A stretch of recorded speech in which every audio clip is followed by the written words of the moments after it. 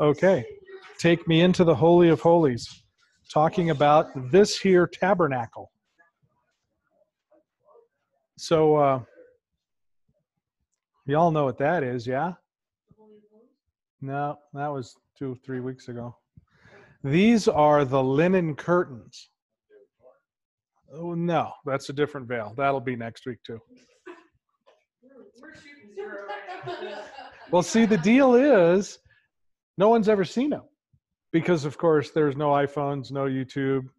It was inside the temple, and I'm old, but I'm not that old, so nobody can describe what they really looked like. And unlike with the ark and with the menorah and the table of showbread and all that stuff, there's no real description of what they looked like. It's just sort of vague.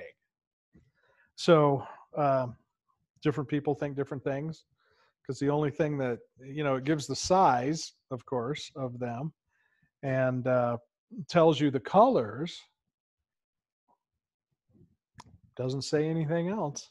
So we have no idea what they actually looked like, other than they would be pretty awesome. So we've been talking about, I don't know if you've been following along. Okay. We've been talking about the tabernacle, and the Lord, the desire the Lord had to live with his people, which is pretty weird. The creator of the entire universe wants to come and dwell with his people. Seems odd. So we've looked at that and why perhaps he wants to do that. And then we're looking at the tabernacle and the various parts of it and what those things might mean, and how it's a picture of, or I see it as a picture of the Lord's body. It's even a picture of us. I mean, there's all these prophecies and stuff just by looking at the things of the tabernacle. So we did a very brief overview of the outside of the tabernacle, the sort of the structure. And if you recall, the structure is, and we'll get into this, we're following along in the order that it comes in the book of Exodus. This is the way the Lord explained it. So we're following the same order that he laid it out in. So the outside, if you recall, is all badger skin and camel hair. It was not attractive, nothing that you would desire. Kind of looked like a big coffin in the middle of the desert. There's nothing about it that would draw you in. And then we go inside, and the scripture starts with the mercy seat and the ark. And the ark contained the word of God, the 10 commandments, Aaron's rod that budded, his authority, and the manna, his provision. So those things were in the ark. And then the mercy seat, it said dropped from above. So it's a picture of Yeshua coming down, and the priest would go in once a year and sprinkle both the ark and the mercy seat with blood. And it's always the same picture of the Jew and the Gentile, the Judah and Israel is the way they call it. The New Testament and the Old Testament, it's all the same. And there's all these pictures throughout Scripture that would indicate that you can't have one without the other. And there's a number of verses, Revelation 14 and 12, I think it is, that's describing the remnant of the people, and they are those people who have both the testimony of the Messiah and keep the commandments. So that picture goes all through Scripture. You have to have both. And Israel, of course, would represent us, as Israel just means under God's authority. We didn't replace Israel or anything like that, but we are the people who have we found the Messiah, and we're really good at knowing the Messiah, but we totally are terrible at the commandments. And then the Jews are really good with the commandments, but totally miss the Messiah. So the picture all through Scripture, Ezekiel 37, the 2 sticks, Paul and the 2 olive trees, Malachi, Hosea, Jeremiah, all these things. It all describes the end of time as the end cannot come. The things that we read in the book of Revelation cannot come until, as Malachi says, the hearts of the fathers turn to children, hearts of children turn to the fathers. When Judah and Israel, which is what Ezekiel said, come together in one stick, we have to get the Torah, and they have to get the Messiah before the end can come. And so if you recall, we're all really good with the whole New Testament thing. And the disciples ask Yeshua, well, what will be the signs of your coming? And so he laid out all the physical signs, earthquakes, pestilence, wars, all the things that he talked about. And so we get all focused on that. But the Tanakh, or the Old Testament, tells you all the spiritual things, the signs to see before the end of time. So you have to see them both. And the tabernacle, I'm trying to make the case for, is the same way. It's prophetic of many of those things, but it also has these very cool pictures in it. So like I say, we've already said yes. Will the tabernacle also be rebuilt? Is that another? Yeah, that's the sign? yeah. And there's a group called the Temple Institute in Israel that is in charge of those sorts of things, and they claim they have everything needed, and in 90 days they could erect the temple if they just had access to the spot, which is, yeah, it's on the, well, the Dome of the Rock is supposedly in the courtyard of where the temple should be, which is actually exactly what Revelation says, because the courtyard of the temple will be given over to the Gentiles. And that's certainly one way you can look at Muslims, because they're not Jews. There's only two groups, Jews and the other people.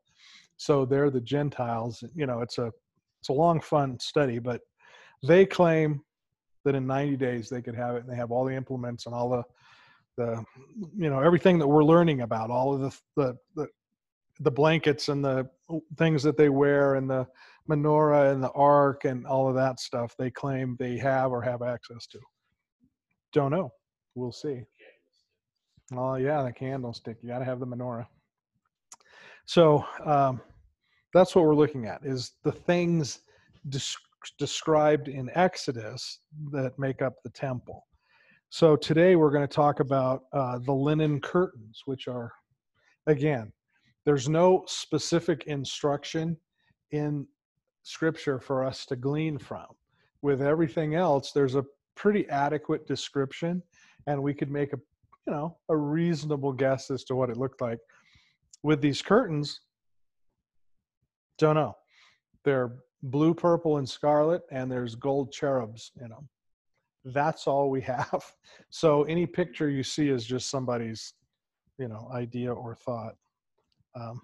Okay, so that's where we are. Starting in Exodus 26, verses 1 and 2, and it says, "Moreover, thou shalt make the tabernacle with 10 curtains of fine twined linen, blue and purple and scarlet, with cherubim of cunning work thou shalt make them. The length of one curtain shall be 28 cubits, and the breadth of one curtain shall be 4 cubits, and every one of the curtains shall be the same size," or have the same measure.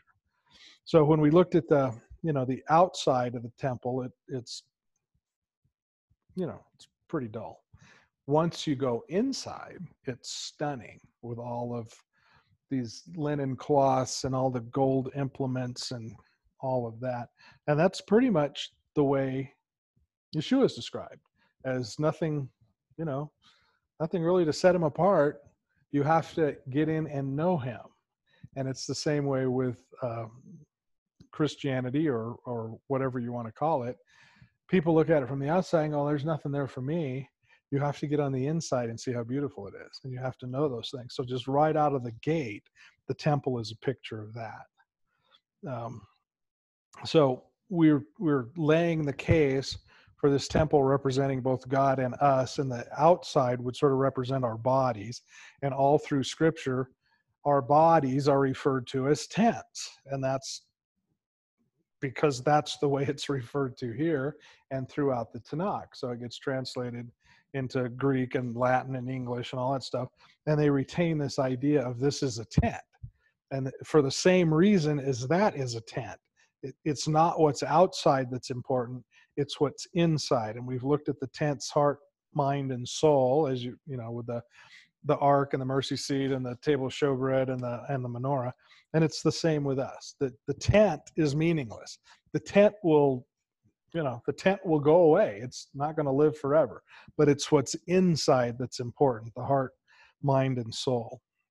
So when we're reading this, and again, reading it in English, you don't get much. In Hebrew, the linen is described, and you won't get much from this either. Shesi Shazar Ya'era. Shesi Shazar Ya'era is the way it is in Hebrew, and it's translated in the fine twisted. It's fine linen, which is unusual for the time. But I mean, even today, the finest linen comes from where? Right there, same general area. It's a fine linen that's twisted. Apparently, it says it's a fine twist or a fine twine, and that's unusual in that it takes so much more effort to do. If the denier of the yarn is bigger, you have less to do when you're making a garment. So you can build more garments, and anything you had back in those days, you had to make. It's not like you could run down to Costco and buy a pack of them. So this whole idea of the thin, twisted yarn to a Hebrew or to anybody living in that culture and time would identify the wearer as someone special. These aren't work clothes. These are special clothes. And this other word in here, is the fine twisted, it's bleached. So you take the yarn and they bleach it so that it's all white. It's the same color. And, we hear about that all through scripture as well. And then they take this white fine linen and they dye it. And it doesn't say how, it doesn't give you any insight into the process or the way or the colors. Is it just patches? Is it tie-dye? No one knows. All we know is it's this color. So this idea of special clothing sort of starts here because the linen in the tabernacle is made from it, and it's unusual, it's special, it's different than what your tent is made of. All the people camped in the tents all around the tabernacle formed this big cross, and their tents were made of material, of fabric, of goat's hair and all of these different things. They didn't look like this. None of these guys had linen like this. It wouldn't make sense to have it. But this gives you this idea of this special clothing. And I'm sure you can think of 100 verses in scripture you've read that equate being a believer or becoming a believer or being a follower of the God of Abraham, Isaac, and Jacob with fine clothing. The wedding supper, you have the groom and the bride are dressed in these fine clothes, and they have ornaments and implements and all this cool stuff that you don't normally wear. So there's always this underlying picture, at least if you're a Hebrew, with these fine clothes and this fine fabric meaning something or being a picture of something. So I'll just give you a few for instances. Isaiah 61:10 says, I will greatly rejoice in the Lord. My soul shall be joyful in my God, for he hath clothed me in the garments of salvation. He hath covered me with the robe of righteousness, as a bridegroom decks himself out with ornaments, and as a bride adorns herself with jewels. And of course, the type of clothing you're wearing, the physical type of clothing you're wearing, doesn't make any difference. This is just a picture of something that happens to your heart, to your soul, to your mind when the Lord enters you. You become as though you were dressed in all this finery and all this. Psalm 132:9, let thy priests be clothed with righteousness, and let thy saints shout for joy. Again, it's putting somebody in a nice suit doesn't make them a nice person, but it's a picture of what the Lord does when he comes in you. Zechariah 3:3-4. Now Joshua was clothed with filthy garments and stood before the angel, and he answered and spake unto those who stood before him, saying, take away the filthy garments from him. And unto him he said, behold, I have caused thine iniquity to pass from you, and I will clothe thee with a change of raiment. It's this idea of the filthiness of the world falls off, And of course, changing your clothes doesn't make any difference, but it's the idea of what happens to you. And that's this idea of the temple. It's made of these things for this exact reason, to keep that in your mind. So the finely twisted linen, if you remember our Christmas deal, where the baby Yeshua was swaddled with spargano, it says. And do you remember who was doing that? Who provided that? And it was the priest, right? Because he was cousin to Mary, knew they would be there, knew exactly who this child was. And in those days, the priestly garments that were this fine linen, this cotton, they were sanctified unto the Lord. So when they wore out or were damaged, you couldn't just throw them away. So you had to retain them and use them for a job in the temple, something unto the Lord. So what they would do is they'd rip them up and make wicks out of them, and various things that they needed. But in this case, the priest who was on duty, the cousin of Mary, came and brought this spargano, this ripped linen. And I suspect this wasn't a used garment, this was a new garment, but it had been sanctified. And what else would you wrap the baby Jesus in but these sanctified fine linen garments? So from the very beginning, you see this picture. And ultimately, most denominations and religions, I mean, be they Christian, Jewish, Hindu, Buddhist, whatever, have taken this to heart, because their priests are always dressed in this over-the-top finery. You think of Catholics and Lutherans and, the big hats and the fancy, whatever you call them, and all this stuff. Well, that's why.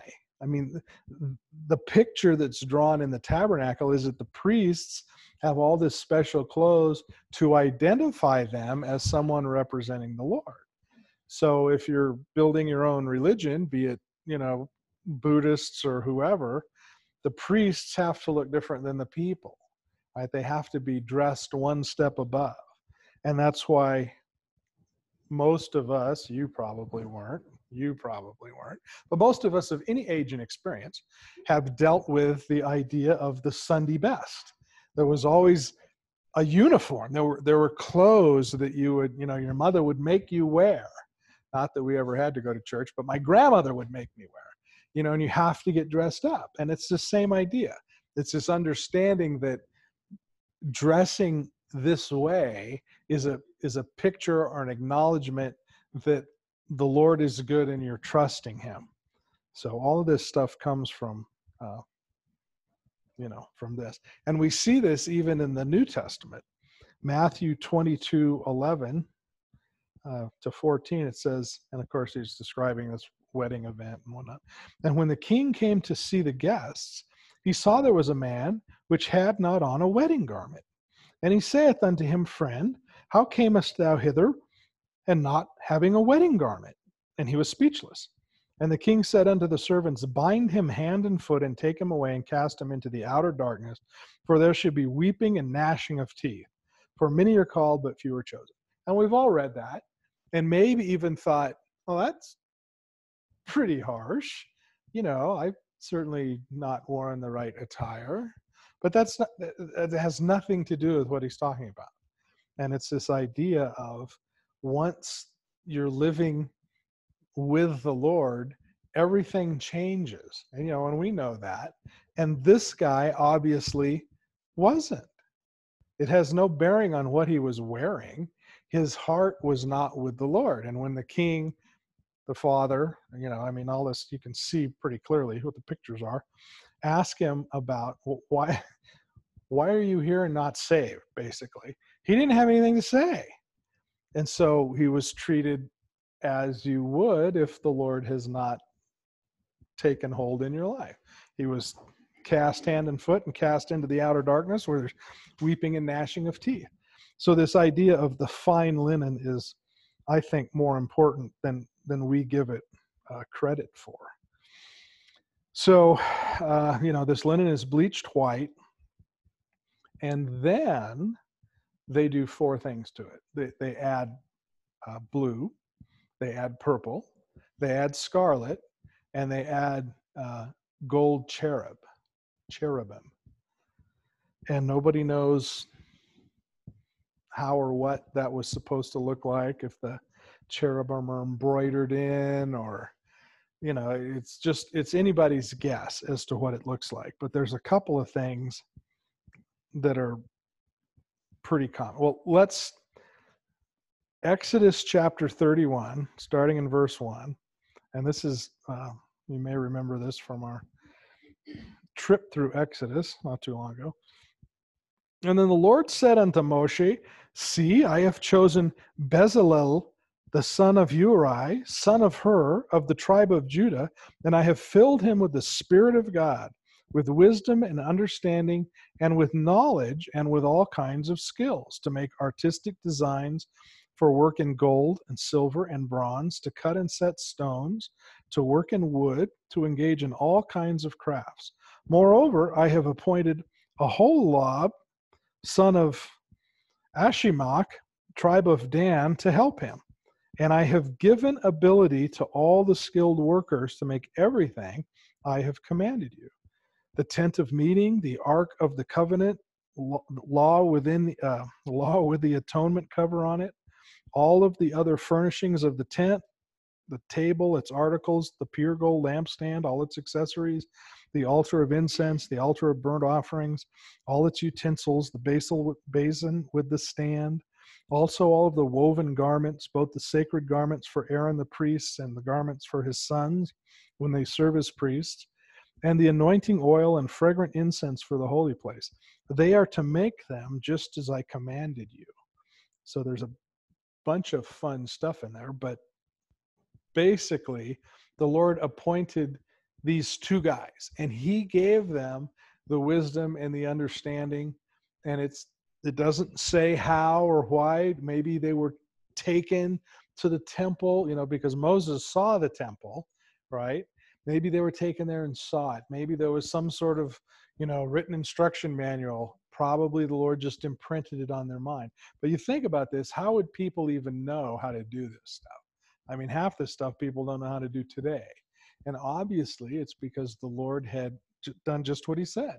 He gave these guys knowledge and wisdom to do these things exactly as he wanted. And certainly throughout this section and many places in Scripture, it will tell you the temple has to be created exactly the way the Lord said, exactly like the temple in heaven or whatever it was Moshe saw. Exactly. You can't vary it a bit. And again, it's not because people wouldn't fit or they wouldn't be comfortable or, whatever. It's because it has a meaning far past its meaning as a building. And that's kind of what we're trying to look at. It's interesting that these two guys he gave wisdom to, Bezalel, that means in the shadow of God, and Aholiab, which means the tent of the Father. So he prepared these guys to build this place that he could live. And, and remember, it doesn't even make sense why the creator of all the universe would choose to want to come live with these people. Why would you do that? But he did. That was his desire from Genesis 1:1. He's building a house for his children to live in, and he's choosing to come down and live there, but it has to be just so, not because he's a perfectionist, although I'm sure he is, but because everything in it is a message. So if you were to read this in the King James, it says, and the hearts of all that are wise-hearted I have put wisdom that they may make all I have commanded. So it's in the hearts of all that are wise-hearted I've put this wisdom. So it's these two guys and some other people. And these other people, it says are wise-hearted. Then it's not clear if they're wise-hearted because they are following the Lord or for some other reason, or if they just came to that. It doesn't say. It just said, there's so many things in Scripture it just says, and you're left to dig it out on your own. We don't know what he's trying to say. But I guess the question I would have, and in the hearts of all that are wise-hearted, I have put wisdom that they may make all I have commanded. Okay, that was helpful at the tabernacle. But certainly the Lord knew that the tabernacle was going to go away. Number one, this was just one in the desert. This was a temporary structure until they got the real deal. But he knew that the real deal, he was going to allow it to be destroyed because the people weren't using it for what they were supposed to be using it for. So I guess the question is, does this commandment end? Did it end with the destruction of the temple? Did it end with the changing of the temporary to the permanent? And I would suggest that it doesn't end. That if those that are wise-hearted, he's put wisdom in presumably our hearts to do all he's commanded, I would see that as being bigger than the temple. If he's put those things in our heart, we, like these guys, should maybe take it to heart and do the things that he's asked us to do. And of course, in order to do that, you have to know what he's asking. And if you don't know the Tanakh, if you don't know the things he's asking, you can't possibly fulfill those commandments. Okay, so the very last words the Lord spoke to Moshe on the mountain are these. Exodus 31, starting in 12. And the Lord said to Moshe, say unto the Israelites, you must observe my Sabbaths. This will be a sign between me and you for generations to come, so you may know that I am the Lord who makes you holy. Observe the Sabbath, because it is holy to you. Anyone who desecrates it is to be put to death. Those who do any work on that day must be cut off from their people. For 6 days the work is to be done, but the seventh day is a day of Sabbath rest, holy unto the Lord. Whoever does any work on the Sabbath day is put to death. The Israelites observe the Sabbath, celebrating it for generations to come as a lasting covenant. It will be a sign between me and the Israelites forever. For in 6 days the Lord made the heavens and the earth, and on the seventh day he rested and was refreshed. When the Lord finished speaking unto Moshe on Mount Sinai, he gave him the 2 tables of the covenant of the law and the tablets of stone inscribed by the finger of God. So Daniel and a bunch of other places helps us to identify who the enemy is. And in one of those things, I think Daniel 7:14 or something, he talks about the enemy. You can tell the enemy because he will be the guy that tries to change the times in the season, tries to change the feasts, basically, and the holy days. Yeah, exactly, the Pope, among others. Yeah. And you look back through the history of, well, who actually changed all this stuff? And it all started with Caesar because he's so anti-Semitic. He claims to have seen, the vision of the cross, and he didn't get it right because he claims the vision said, conquer by this. And that's not the way the Lord operates. But be that as it may, he seems to have missed the point that his Jesus and all the people who wrote this Bible that he's both writing and reading are all Jewish. So how is it that he hates the Jews? But he does. And you read his writings and they're just frightening and terrible. So he created his own religion, his own church, so that he wouldn't have to do what the Jews did because he hated the Jews. So he had to change the day of worship from what we would call Saturday to Sunday. He had to change all the feasts from the days they were supposed to be held to these arbitrary days. It was his goal to change all that. Well, if he'd read Daniel, which he certainly did have, he would have known that that's probably a bad thing because that sort of identifies you as a major enemy of the Lord. But anyway, the last thing the Lord said to Moshe on the mountain was keep the Sabbath. It's a very important thing to him. And he gave him the instructions on how to build the tabernacle, exactly what it looks like, exactly how he wants it run, and it revolves around the Sabbath.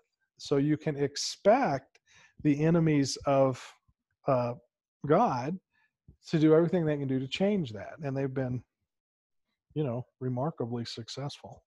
So again, I believe most of this stuff is a picture. Were these things actually done and carried out. Probably most of them were. But this idea of, anyone who does any work on the Sabbath day is put to death. Did that happen? I don't think so.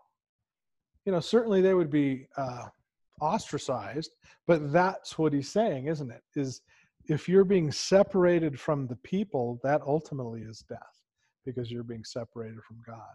So not obeying his words, that when we talked about the stoning of your children when they're bad, right? You two have made it. That's good. That never happened. And it was never meant to happen, because if you read on, there was a whole bunch of things that you had to do, and those things were never going to happen. The picture is disobedience brings death. It's the same picture here. Disobedience brings death. If you just want to flaunt my laws and do whatever you want to do, that's death. You can't do, you can do it, but don't do it. So you see all these pictures, but it's just interesting to me that the last thing, which was presumably the most important thing, the thing he wanted Moshe to remember most out of his 40 days and 40 nights with him, constantly talking about the tabernacle and this and how we're going to do that and all these other things, and certainly the 10 commandments or instructions and all of this stuff. The most important thing for him to remember was, hey, by the way, do not let them mess up the Sabbath, because that is the most important thing. And of course, we've messed it up pretty good. Okay. But remember, it was a perpetual covenant. It was set aside. The Lord knew, he already knew, obviously, how long the tabernacle was going to last. He knew what the people were going to do. The things that he asked are separate of that. He wants you to do the tabernacle. He wants you to come and worship. He wants all of these things to happen. The priest to teach the difference between the holy and the profane. All of this stuff is true. But then he says stuff like, the Sabbath is a perpetual covenant. And he says this about a lot of things, because he already knew all of the things that these would be tied to would be gone. All of the things that we put our faith in, the church and riches and tanks and all that stuff, that would all be gone. So we need to get beyond that and past that, and we need to trust in him, in what he says in all circumstances. And there were people then, there are people today that have this same sort of, the tabernacle was destroyed. Oh my gosh, what are we going to do? What has God done? Well, how are we going to, it doesn't matter. It's never mattered. It was a picture. It's an instruction. It's a guideline. Learn the lesson and then carry on and live your life when there is no tabernacle, or when there are people attacking you, or when there's some disease that maybe or maybe not is, whatever it is, there's always going to be something. There is always going to be a tabernacle destroyed in our lives, always and constantly. And if we get too wrapped around the axles about we have to worship in this tabernacle because it's just perfect, and then it goes away, you need to be separated from that. You just need to learn the lesson. So that's what we're hoping to do. Oh, and what do you think, Sadie? So, as I said, we've been told the colors and the fact that there's gold cherubim. We know nothing else. All of the hows of what they actually did have been lost in the mists of time. The actual, how did they get this purple dye? Okay, it comes from mussels. Well, I lived in California for 20, 40 years. They're purple, but I've never, I've eaten 10 tons of mussels. I don't recall getting purple. I recall some beautiful New Zealand green lips that we ate one night, and they had little crabs in them because the mussels had eaten a bunch of baby crabs. So it was a crab and mussel feast, actually. But I've never gotten purple, even out of our purple California mussels. How did they do? What is the process through which you do that? To get the red dye, I'm sure you all know this because you've probably all done this at home. You go out into your garden and you dig up maggots, or grubs, they're called, I guess, and you squeeze them and do something with them, and you get red dye. Well, how do you know that stuff? An onion will do it? Okay, there you go. See? Well, these guys did it with maggots. I mean, how do you know that? You look at a white magnet and think, oh, wow, red dye. You know, the Lord had to tell them this. How did they make this candlestick with 6 wings and a main shaft and all of these knops and berries and out of one piece of gold? How did they cover all this acacia wood with gold? I mean, we can't even do half this stuff today. So the Lord had told these two how to do it. He told them the secrets of the mechanics of how to do this stuff. And the secrets of the mechanics did not survive past these guys. We don't know how to do it today. But the pictures of all this stuff did. And that's what we're supposed to learn. As you're reading throughout, particularly the Tanakh, you will read about blue, purple, and scarlet, or blue, purple, and red. I think it's 26 times it says blue, purple, and red. It's never purple, blue, and red. It's never red, blue, and purple. It's blue, purple, and red. And those are the colors of the linen inside the tabernacle. That's your wall paint. Now, is it striped? Is it just like a little tie-dye? The color, don't know. Doesn't matter. This guy didn't know either. That was just what he thought. And it really isn't that important, but it is a message, I think. So the gold we get, gold's easy. That's deity. The cherubim are, pictures of, they're angels, pictures of God. They're gold. Okay, I got that. But blue, when you look up, looking for God, the sky's blue, right? You can relate blue to heaven. You can relate blue to the sky, to the color. Blue is the color of the Holy Spirit. Or, it's, as you read scripture, you'll find that blue is always related somehow to heaven or to the Lord. And blue is a primary color. Red, and we've talked about this, so I won't beat this horse to death, but red is the same, it's the root word for Adam, for ground, for blood, for, it's this picture of earthly Esau, earthly, ruddy. Esau was red. That's what they called him, right? It's always, when you see red, or not when you see red, when you think red in scripture, you tend to think of earth, you think of man, because it's earthly, ruddy, blood, it's that sort of thing. So if blue is a picture of God and red is a picture of man, both of those are primary colors, which means you don't add things together to get them. That's what color they are. But if you mix red and blue, what do you get? Purple. Well, that's interesting, because all through scripture, that's what they say. We are to be kings and princes. We're to be priests and kings. We're to be, ultimately, we're to be clothed in purple. Well, how do you get purple? It's red, man, and it's blue, God. And if you read the whole story, you don't mix it 50-50. It's 100% red and it's 100% blue, and you get purple. And if we're to be kings and priests, we're wearing purple. And how do you get purple? It's a combination of man and God. That's exactly the story of Scripture. And that's the story of what you would call the New Testament Scripture. But it's all written in the Tanakh. All these pictures, that's where the New Testament guys got it, because there was no New Testament. They had to get it from the Tanakh. And this is a picture that is as old as the tabernacle, as old as Moshe being freed. And, this has always been the picture. It's always God and man. Man is sinful and God is not. And you get them together and you get a king, you get a priest, you get a child of God. And that picture goes all through scripture 100 different ways. So Moshe brought down all these commandments and instructions and judgments and statutes of the Lord, which included things like clean and unclean animals. There's certain things you can eat, certain things you can't eat. And of course, we all know you can eat them. It's not that, they're bad. It's just there's a picture here.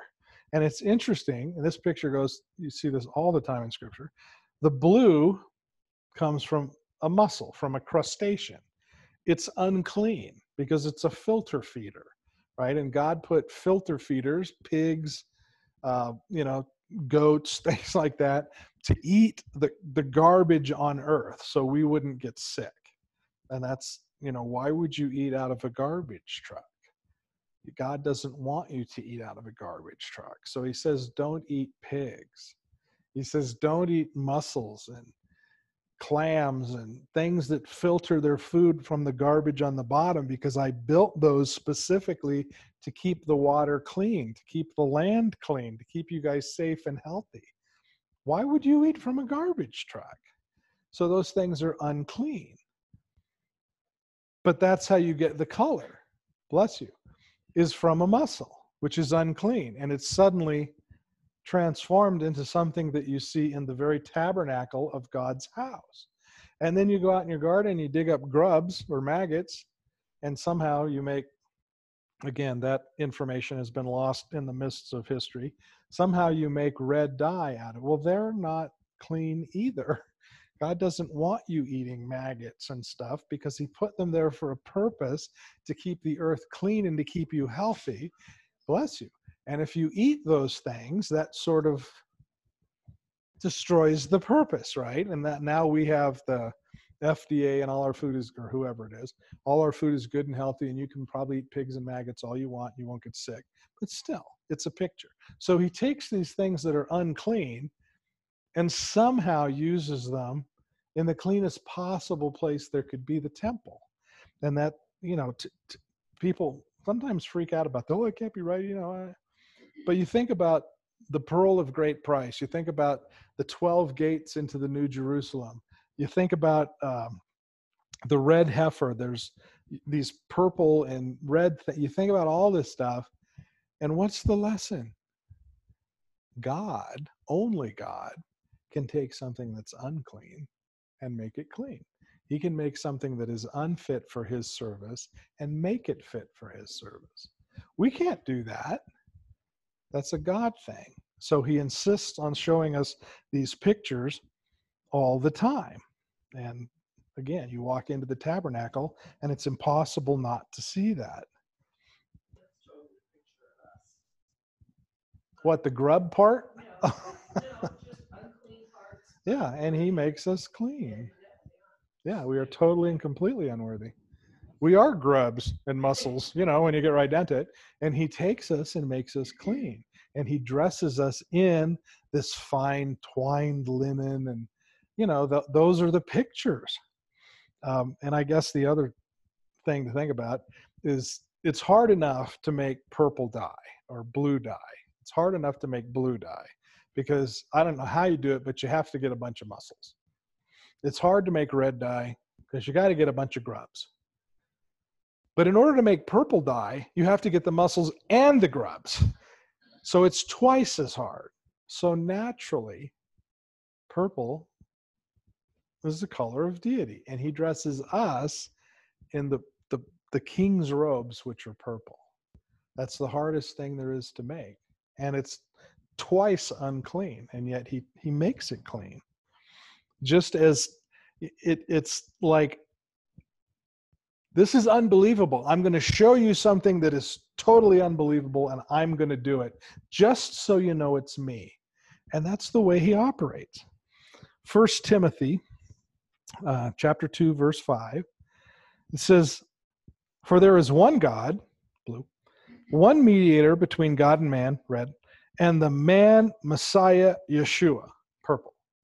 It's just, you can do this 100 times. There's all these verses that, if you think about them, draw this same picture.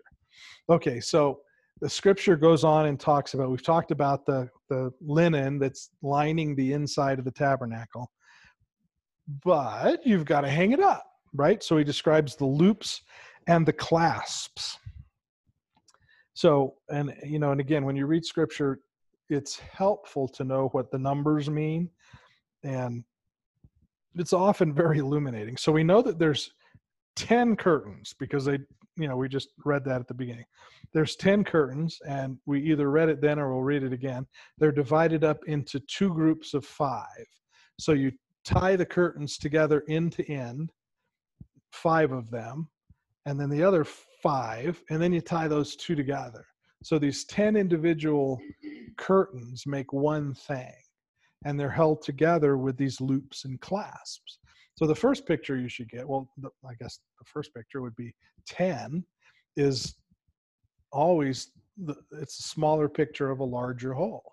When a rocket is lifting off, they tune in the TV, 10, 9, 8. Okay, well, that countdown's been going on for months, but the only ones that are important are the last 10, right? We still do that today.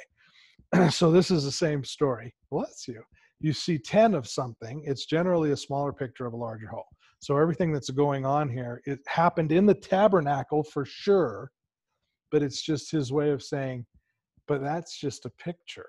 This idea, or whatever I'm trying to teach you, is going on for all time.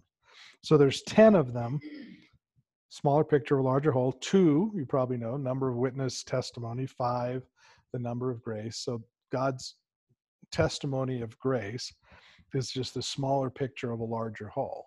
And the obvious picture is he's taking all of these parts and bringing them together to make something useful, which is exactly what he does with us. We all have different interests and desires and opinions and attitudes, and he takes all of these things together and puts them in one bowl, and he creates, what the New Testament church would call the body of Christ, the body of the Messiah, because it has all these different, I'm not good at certainly anything you guys are. Maybe I have a little more common with Dan, but we all have different interests and desires and abilities. And that's not an accident. That's on purpose. And that's this picture. You have 10 individual cloths that are created into 5 groups that become one. That's exactly what happens with us. So let me just read you this, Exodus 26, starting in verse 3. And it says, 5 curtains shall be coupled to one another. The other 5 curtains shall be coupled to one another. And you shall make loops of blue yarn on the edge of the curtain and on the end of one set. And likewise you shall do on the outer edge of the other curtain of the second set.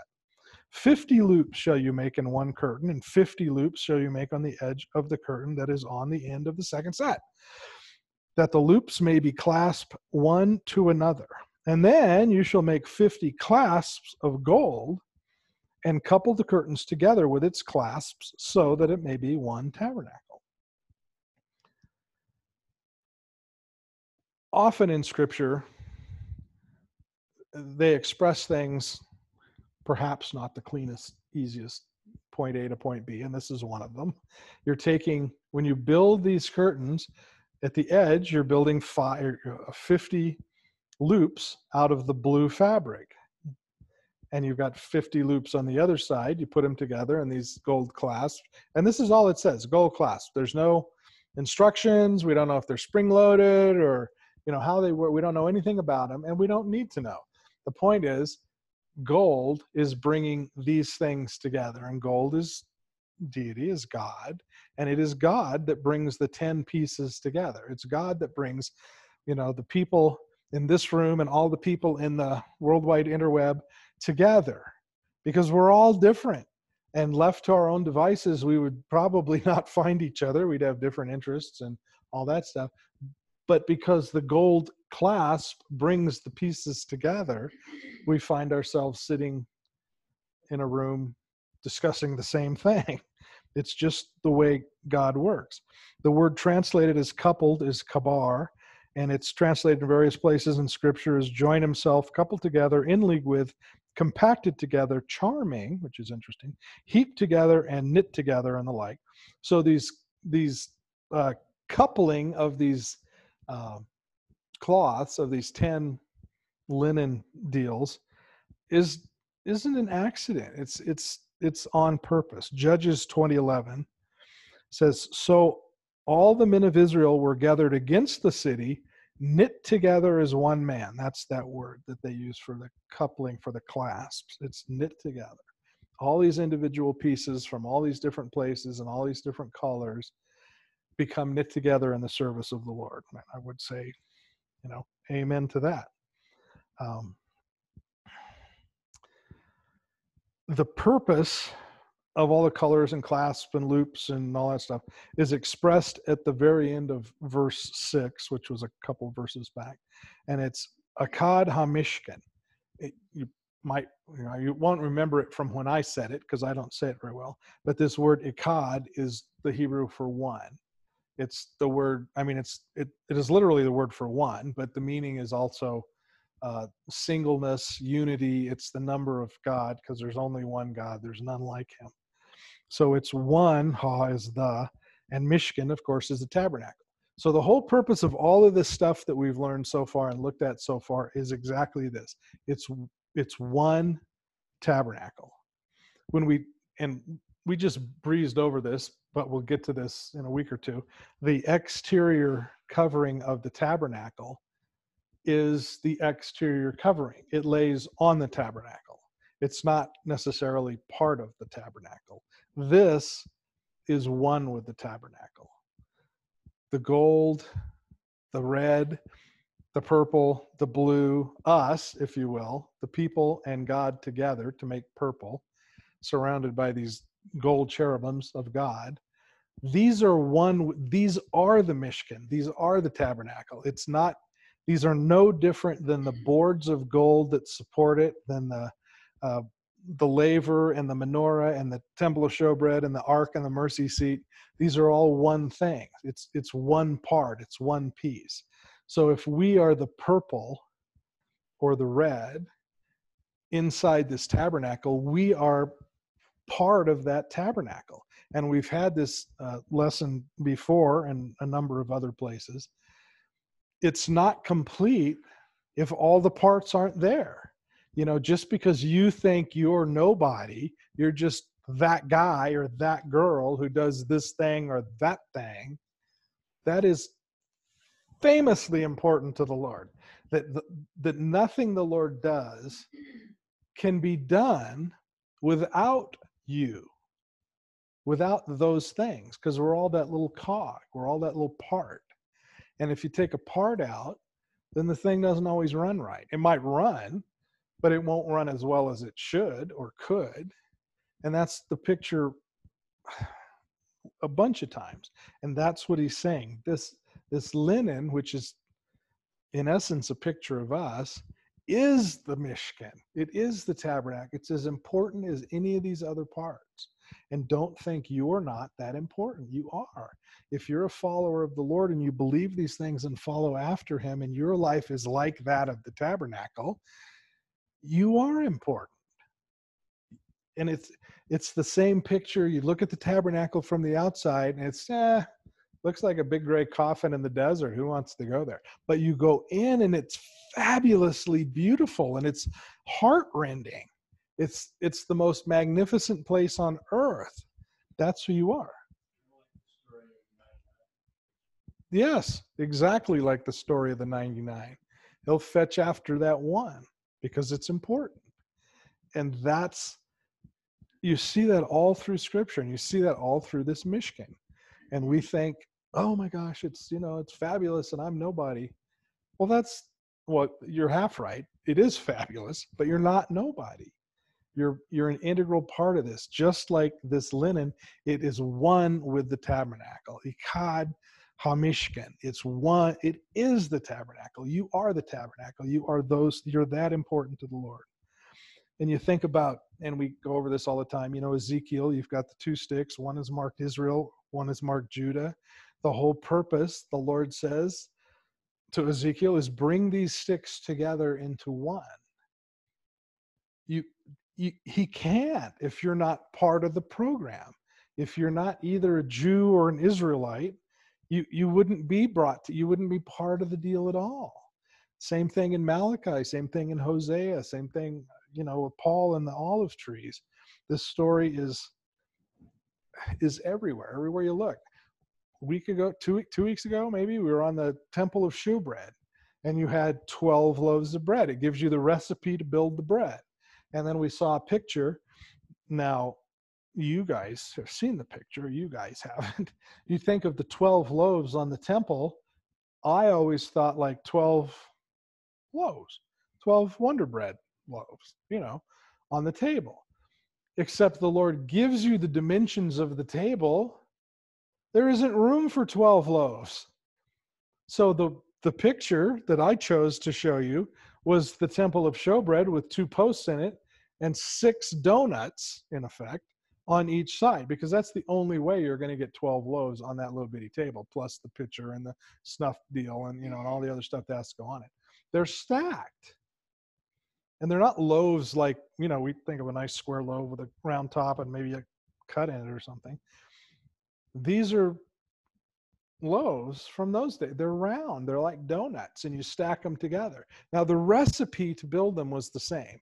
Every one of them has exactly the same stuff inside, but outside they look completely different. That's the lesson. We're the same inside. If we follow after the Lord, He's changed us. The recipe is the same, but on the outside, man, you could be a carpenter or a painter or I don't even know what you guys are. Something important, I'm sure. You could be a guy who does everything for Vail. You could be my wife who knows everything, my daughter who knows the rest of whatever she doesn't know. Or you could be a guy like me, I don't know anything. Well, if you break it, I can fix it. If you need it built, I can construct it. But the rest of the world is a mystery to me. I don't get any of it. It doesn't make any sense to me. And that's okay, because I'm like that bread, like the third one up on the left. It's a little crooked, and it's like higher on one side than the other. So everybody above it's going the wrong way. But the recipe's the same. It's made out of the same stuff. It just looks different. Okay, so all through Scripture, you can't get away from this. This is the truth of Scripture. It's everywhere. So if you recall, or if you were here, oh no. See, I don't like this whole electronic stuff. Genesis 1:1, I think the first word. The Lord is building a house. The way you start reading Scripture, the first word or two, the Lord is building a house for His children. Everything after this first word, Bereshith, until you get to the very last word of the book of Revelation, is about this house. It's about getting His family, His kids, His son's wife, and all the children in this house. That's the whole story of Scripture. So the fact that He's building this tabernacle as a place where He can live with us is not a surprise. The fact that the book of Revelation is all about getting us to this house is not a surprise. All the instructions from the first letter or the first word in the book of Genesis all the way through the end of Revelation are the instructions on how to get us there. Do we want to be children of His and in that house, or do we want to be somebody else somewhere else? So this tabernacle is just another one of those stepping stones. It's just this picture. It's just another instruction. It's just a confirmation of these things. This is how you get to me. This is not you have to do these things or else. This is what your life will be like. These are the things that you will know. This will just come to you if you see the pictures I'm drawing for you. You'll know that the recipe's the same inside for all of us, but we're all different on the outside. And that's on purpose. That's not only is that fine, that's the way He designed it. We have to be different in order to make up the whole body. And so there you go. That's the linen and the clasps.